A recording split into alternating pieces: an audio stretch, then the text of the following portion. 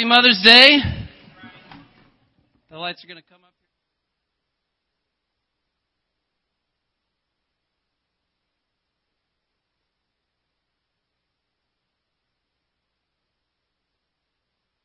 Teaching his class about all the qualities of magnetism and teaching them about magnets and how they work.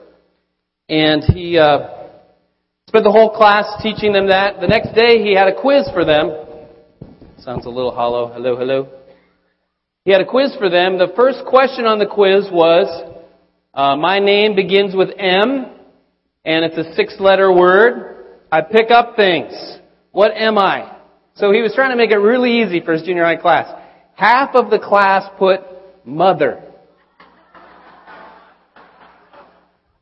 You know, what would we do without moms, right? They pick up after us. They rescue us constantly from things. They provide for us.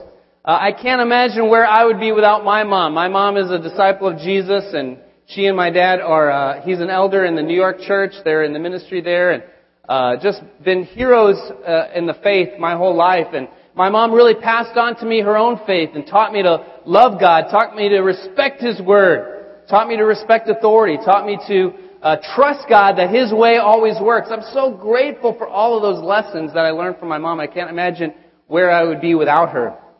And I have a memory when I think about parenting, and I think about, memories from childhood and everything. I was reminded of it this weekend. I'll tell you why I was reminded of it in a minute. But I remember being a young teenager, 14 years old, maybe 15, having a big sleepover for my birthday.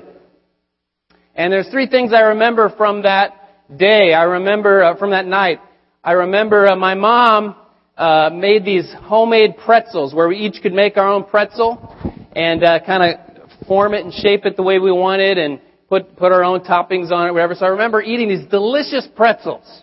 And then I remember we went down in the basement, and the whole basement was full of all these sleeping bags. There's probably 8 or 10 young teen boys sleeping over. And I remember staying up until 4 a.m. It was the latest I'd ever stayed up in my life. So it was like a new milestone for me. And then I remember one of the kids had eaten way too many pretzels and threw up all over the sleeping bags in the middle of the night. And of course it was Mom that had to deal with that issue and that situation. And that's just what moms do, don't they?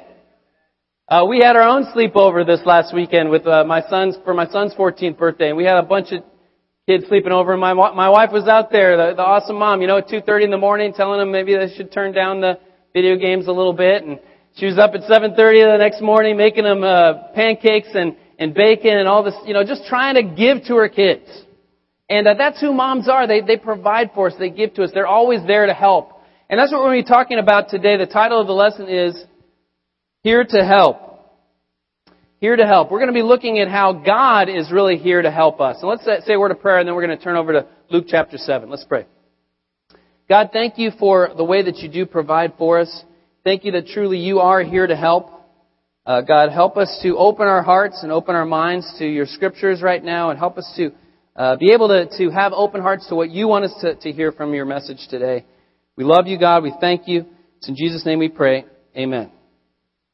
Sometimes I can feel like God is not necessarily here to help. If I look back, there's times when I've been so guilty of my own sin, my own, iniquities and the ways that I fall short that I think, well, God is not really here to help. He's here to punish, or He's here to teach me a lesson, or He's not going to listen to me because I know myself. I know how sinful I am. You ever felt that way? Like He is here to judge me. There's been times where I've just things are going great and I'm feeling good about things and things are, moving along fine, and I'm embarrassed to say I don't really even ask for His help, or it's like I don't even see my need for His help because things are going well. And both of those extremes are not good. We've got to, the Bible teaches that we need to have a relationship with God where we're constantly depending on Him. God teaches us to pray to Him. Jesus teaches us to pray to Him as our Father and give us this day our daily bread. That we are in a daily relationship with God where we're depending on Him daily. And if you're visiting with us, we want to teach you that. We want to teach you how to have a daily relationship with God. Not where church is just kind of this building. Obviously, we're not in a church building. We're in a high school, right? Or church is not just this event you attend once a week. but it's a relationship with God, living in a community of people who have a daily relationship with God. God is here to help. And maybe you felt that way at times, like God is distant. There's a psalm in the Old Testament which is a song that was written many thousands of years ago, where the psalmist says, God, why are you far off? Why do you hide yourself in times of trouble? We can all feel that way sometimes, like God doesn't see or He doesn't know what I'm going through. And yet we're going to see from the Scriptures today, God is really here to help. In Luke chapter 7, since it's Mother's Day, we're going to look at a mom in the Scripture. Amen? Come on, moms. Mother's Day, you always got to look at a mom story in the Bible. You don't have to, but I heard of a brother who one time preached this blistering rebuke sermon on Mother's Day, and it was called The Mother of All Sermons. But we're not going to do that today. We're going to look at a mom in the Scriptures. Luke chapter 7, in verse 11, it says, Soon afterward, Jesus went to a town called Nain, and His disciples and a large crowd went along with Him. As He approached the town gate, a dead person was being carried out, the only son of his mother, and she was a widow.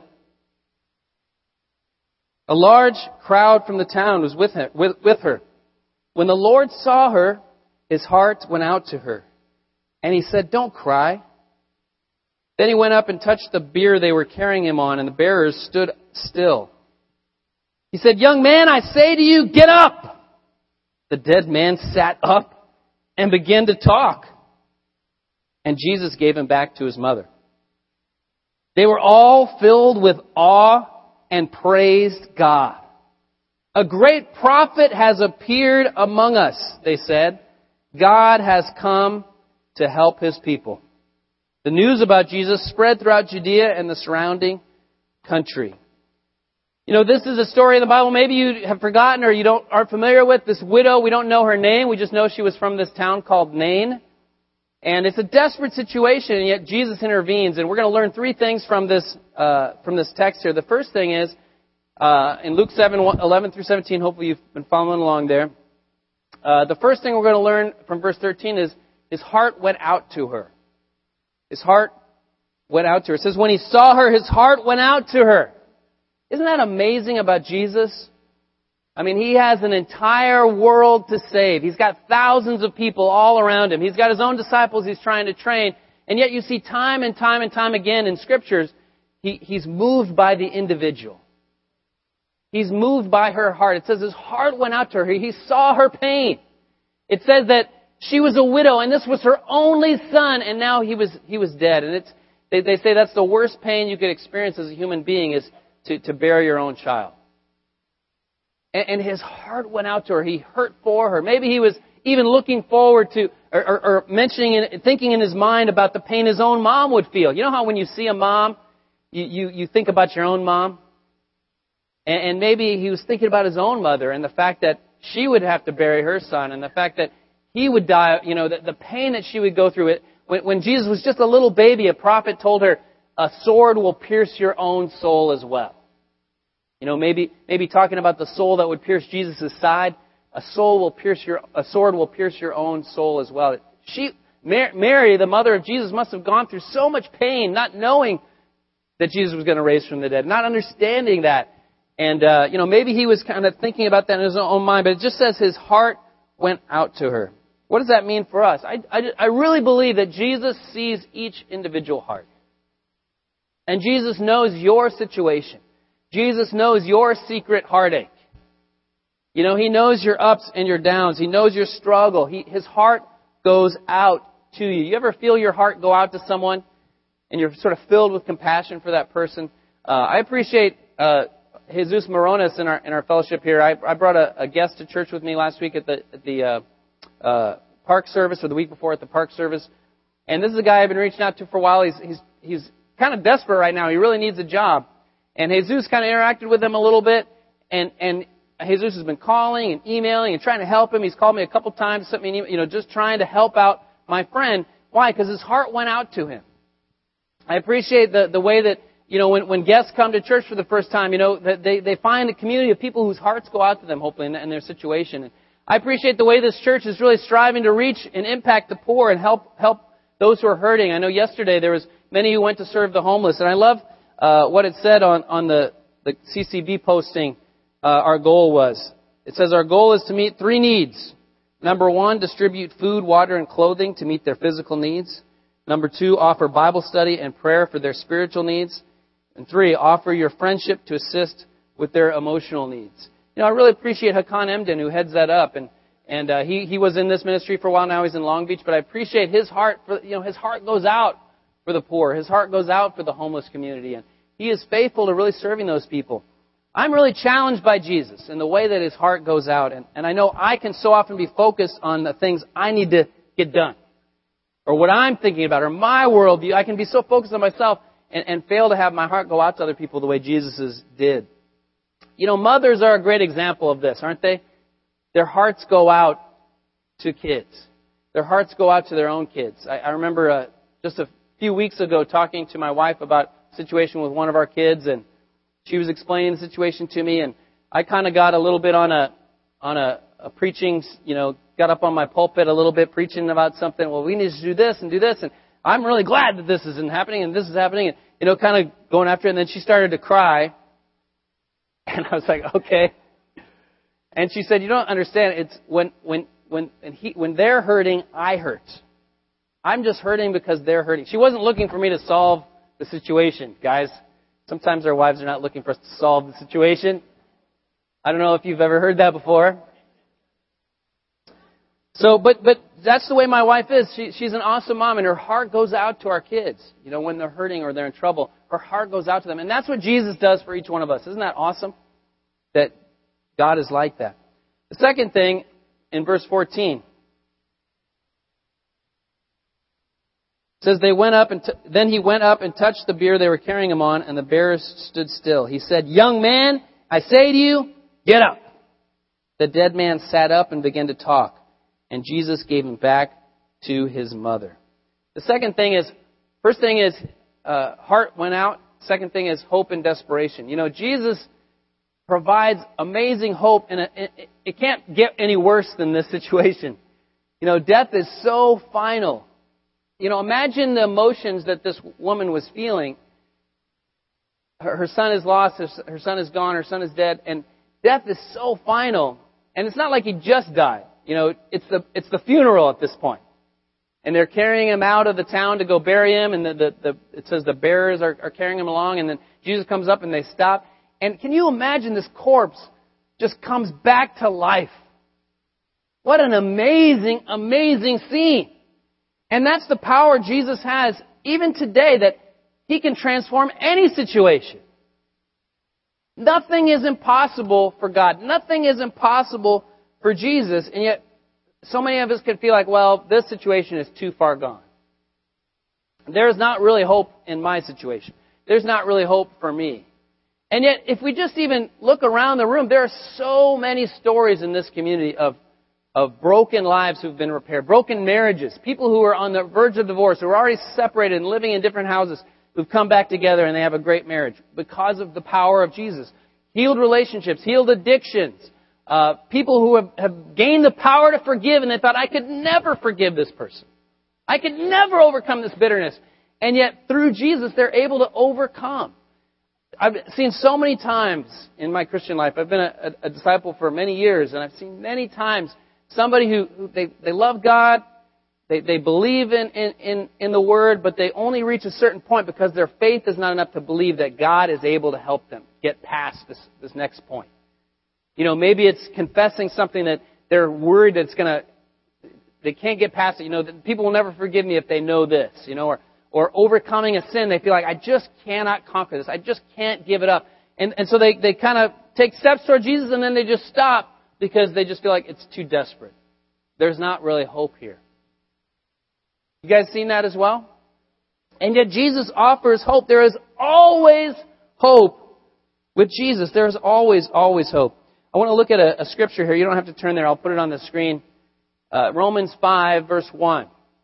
This is the New Century Version. It says, since we have been made right with God by our faith, we have peace with God. This happened through our Lord Jesus, who through our faith has brought us into that blessing of God's grace that we now enjoy. So our faith is key. Believing that Jesus is able to raise the dead like He did in this story, believing that Jesus is able to transform our situation is key. We'll never progress if we don't have faith. It says faith is how we get into the right relationship with God in this verse. And then it says, and we are happy because of the hope we have of sharing God's glory. Verse 3. We also have joy with our troubles because we know that these troubles produce patience. And patience produces character. And character produces hope. And this hope will never disappoint us. Because God has poured out His love to fill our hearts. He gave us this love through His Holy Spirit, whom God has given to us. You know, what an awesome worldview this is describing. That even when we're in trouble, even when we're going through hard times, we persevere and we know God is working through this. And through this trouble, it says, I'm going to learn patience. And through patience, I'm going to develop more character. And through having more character, I'm going to get more hope. The disciples in this room should be the most hopeful people around. And the longer we're a Christian, the more hope we should have, according to this verse, right? Because we go through more and more troubles, and we get more and more patience, and that develops more and more character, and that develops more and more hope. We cannot be people who lose hope. We've got to be the most hopeful people, because God is able to do anything. Even when it looks hopeless, we've got to remind ourselves to have faith and have hope. It looked like a dark situation in the first century. Here is Jesus, and He just has a few hundred followers. And the Roman Empire is huge, and emperor worship is huge, and Rome had conquered everything, and there was idolatry everywhere. And yet the disciples had so much hope. And they changed the entire world. Just a little band of people changed the entire world. There is so much hope even in our generation. As we look at the darkness in our society, as we look at the hard things in our community where Satan is really working, we've got to have hope. We've got to have hope for our family members, for our friends, for our neighbors, for our coworkers. It's amazing sometimes how we can write people off. Oh yeah, that person would never become a Christian. He's a smoker. She's a lesbian. And we write people off. And yet, what about ourselves? How many people here would have been voted most likely to become a Christian? Okay, Nathaniel. Nathaniel. Do you know what I'm saying? If you go back and ask your high school friends, so many of us, they tell stories of interacting again with our high school friends or with, they're like amazed still. Nobody would have ever believed. Nobody would ever believe. So why do we not have that same kind of hope for our family members, for our friends? God can raise a dead person to life. Jesus interrupted a funeral. It's not like, the guy just kind of got sick and he was unconscious and then Jesus touched him. He was dead for days. And he's back to life and he's talking. That's what God can do with any situation. No situation is too desperate. There was something in the news this week. I saw in the news on Friday where this woman was trapped in the rubble.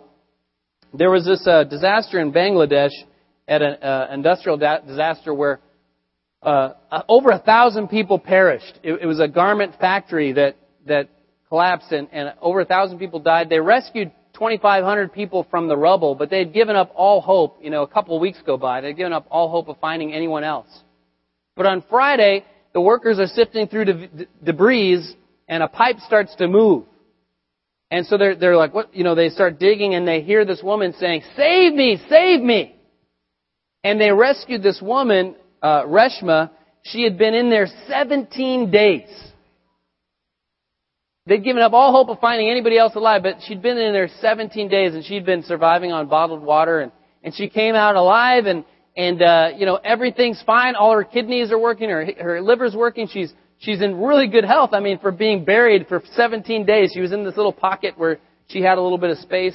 But people have given up all hope, and yet here she is. And that's what I imagine was kind of the atmosphere there with Jesus. That everybody given up all hope, and then this guy suddenly he's risen from the dead.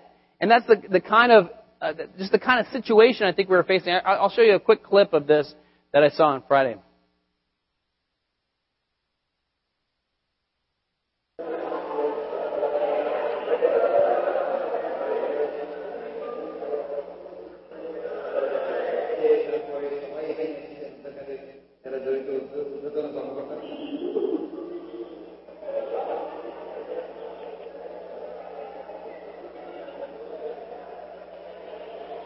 This is funny. Watch this. Watch this guy right here in a second here. It just shows you the universality of some things. Watch this guy. Hey, call me. I love that. Isn't that amazing? This woman, 17 days later. God has that kind of power in our lives. There's never a reason to give up hope. Hope in desperate times. The last thing we're going to look at is that He's here to help. In verse 16, what's their reaction? It says they were all filled with awe and praised God. A great prophet has appeared among us, they said. God has come to help His people. I love that. I love their response to this. It says they were all filled with awe and praised God. That should be the definition of this community. That should define who we are in this church.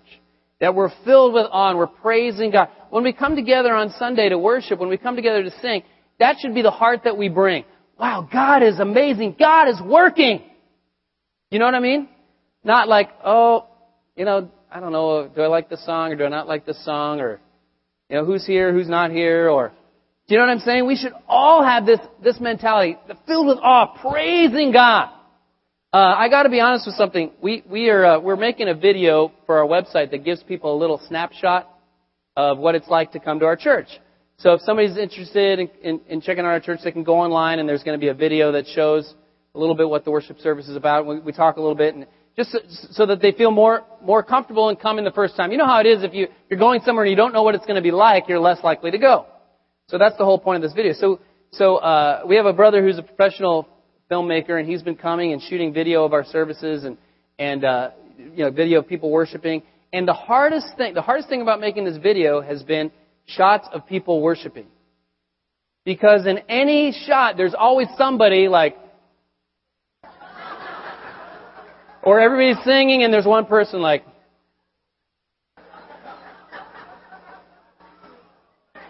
or like, you know what I'm saying? I thought, man, that's not right. You should be able to shoot any bit of the audience and everybody's praising. I love the kids choir over here when we were worshiping earlier. They're just like, woohoo! That should be our fellowship. And I know it's hard because we're in this big auditorium and there's a lot of empty space. But who cares? Let's pull together. Let's praise God. Let's have a sense of awe. When anybody comes into this community, they should feel like, wow, these people are excited. These people are happy. These people are joyful. And I think where we can lose our sense of that, we can lose our sense of awe is when we get farther and farther away from seeing the miracles. When we've been around a long time and we've just been kind of plodding along and going through the motions, but we haven't been really living by faith. And so there's nowhere for God to even work. When you live by faith, you step out. Living by faith means, okay, you're stepping out and you're like, oh, I hope this holds me. And then God comes through and He rescues you and you're like, wow, God is awesome. But if you're not living by faith, you're living by sight. You're doing what you know as you're playing it safe.